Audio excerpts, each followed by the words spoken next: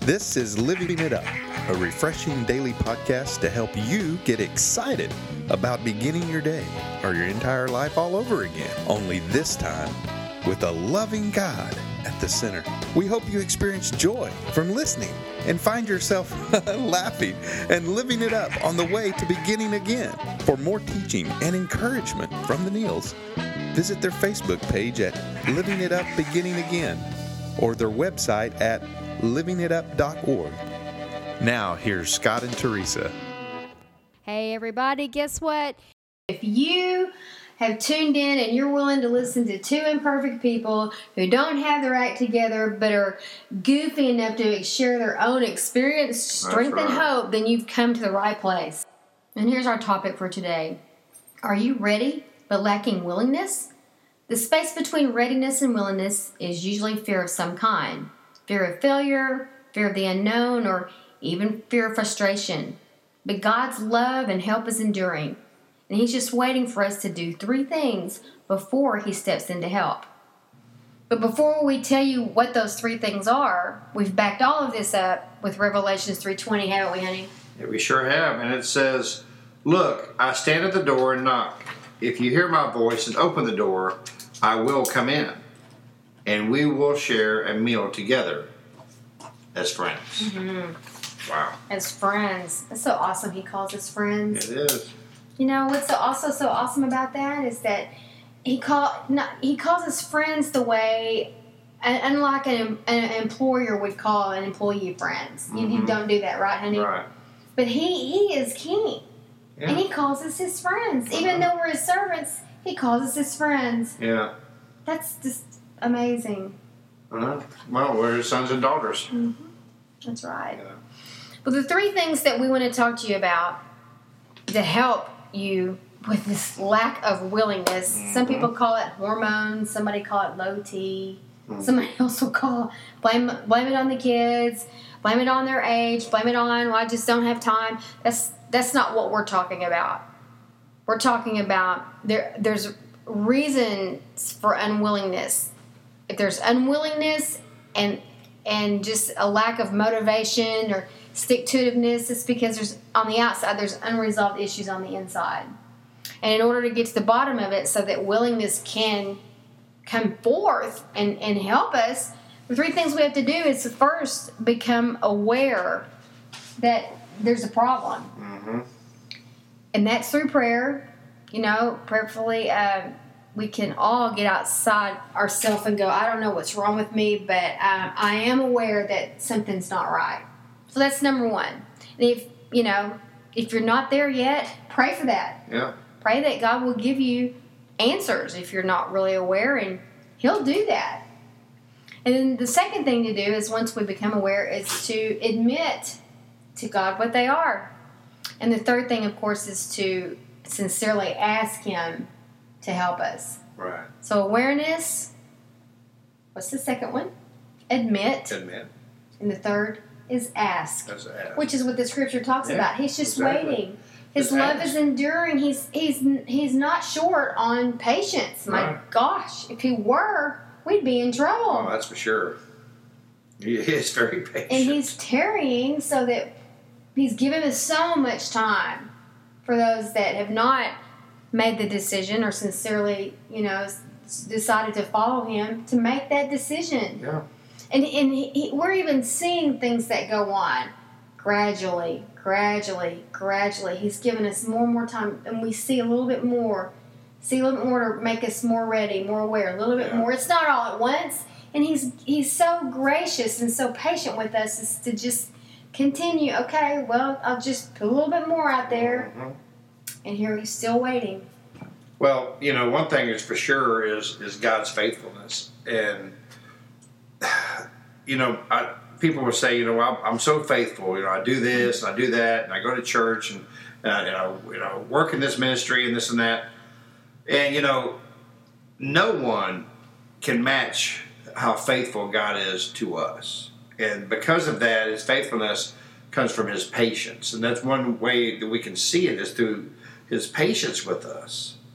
Man, He is patient, honey. You know, He is so patient, and that is great faith. That's great faithfulness. He has faith in us. Yes, He does. That, you know, we will do the right thing. That we will call on His name. We will come back to Him. And a lot of times, what holds us back is this fear. You know, like you were talking about, this fear of some kind. And we don't ask. We just don't ask Him. A lack of willingness has a lot of different faces, but again, the root of it usually is fear. Yeah. You and I both have this fear of frustration. Scott and I both cannot. We almost dread doing something that we don't know how to do, or we know we're not going to understand it. Like, for instance, fixing things. Yeah. Or having to take something apart and put it back together. I'll avoid that because that fear of how frustrated I'm going to get just takes me over if I let it. It's just like creating our website and doing some of these things that I've had to do. Uh-huh. Just the dread of it. Just the fear of the frustration. Yeah. You know, it has to do with my lack of willingness. And I continually have to turn that over to God because I'm always, like most people listening, having to do something I really don't want to do. Right. And usually we all back off from things we're not sure about or don't really know how to do. I'm not one of those rare people, I wish I were, that just want to tackle it. Go, I just want to learn how to do this. And I don't want to stop learning. It's just, I am so impatient with how long it's going to take. Now it's going to involve more time. Now it's probably going to involve more people. I'm going to have to read more stuff. Yeah. You know, all of that. And that is, for me, that's a fear of frustration. Because I don't like those feelings that come up in me. You know, I really don't.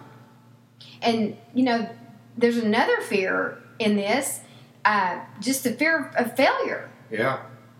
You get high and mighty ideas, and as you know me better than anybody, I have them all the time. Yeah.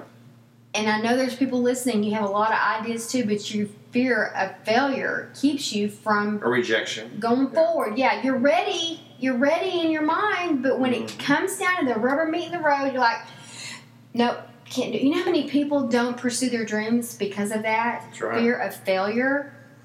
On my tombstone, I want y'all to put, at least she died trying. That's right. At least she died trying. That's right. It's not fun to be ready in your mind, but you just can't put forth the effort. You're just not willing. Some people call it laziness. I don't have the motivation. I don't have the drive that I used to. Most people don't. Yeah, and there's some truth to that. There could be some health issues, but for those of you that know that's not the issue, we're trying to help you with what's going on. Yeah. When there's no willingness on the outside, there's some internal issues that are unresolved on the inside. Right. And only God can take care of that. And like I said, I'm guilty. I'm constantly having to say to God, you got to help me with this, God, because I am fearful. I have a real fear of spending money. Mm-hmm. You know that? Even when we have it to spend on certain things, I can get so fearful of that. Yeah. And I have to take it to Him. Even when I know it's something He told me to do. Yeah. And that's just the enemy. But I take it to Him and admit it. God, I am so afraid to spend this money. That's true. You know, I mean, being, I guess, the evangelist that I am, everything that you were just saying is exactly why it took me so long to come to God, was fear. Fear of what? Fear of rejection. Fear of not being accepted. Fear of not being able to have my sins forgiven. Fear of what I would have to change. You might not have any fun anymore. You know, I may not have any more fun, you know, the worldly fun, you know, all of that. But over a decade ago, I came into His presence, and He accepted me just as I was. I didn't have to clean up. He wanted me dirty and ragged, and trust me, I came to Him like that. But He cleaned me up. The fear that I had of rejection, the fear I had of not ever having affirmation, left me. Now, sure, through my walk, I still have fear occasionally and this and that. Yep. But then I know who to go to now. You know, I'm not rejected by Him ever. You know? And that's one thing that we all can be assured of. Is, yes, we have fear. And sometimes we're so afraid of failure. But God is proud of you if you just try. Mm-hmm. Just try. Mm-hmm. You know, like the old Nike, was it a Nike commercial? Just do it. No, who does that? Is it Nike? Yeah, just do it. Just try it. You know, and if it brings him glory, I mean, man, how proud is he of you? You know, you may think, well, I didn't succeed. Yes, you did. In his eyes, you more than succeeded. He loves you. Mm-hmm. He is the loving God that we talk about in this podcast. No more fear. No more rejection from him. Some people in the world may think, well, they didn't succeed or they failed. Not in his eyes. And that's who I want to speak to. That's who I want my affirmation from. So this is really a great topic because, so many people put their acceptance on the worldly values. Man, when you put it in heaven's values, you are all that because he loves you so much. He died for you.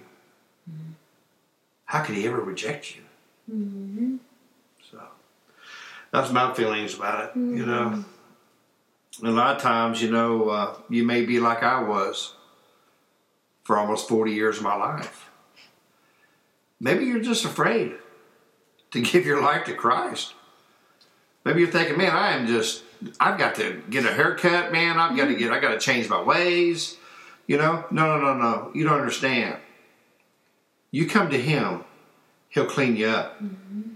And you think you're having fun now, you just wait till you're in the presence of Christ.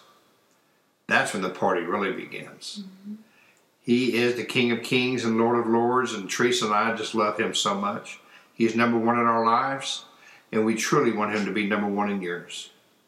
So if you want to begin forgetting about this fear of rejection and failure, then the first step is to give your life to him.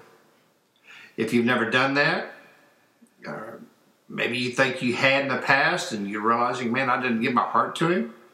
We'd love for you to do it right now. Wouldn't we, honey? Yes. And so if you would, please pray this prayer with us.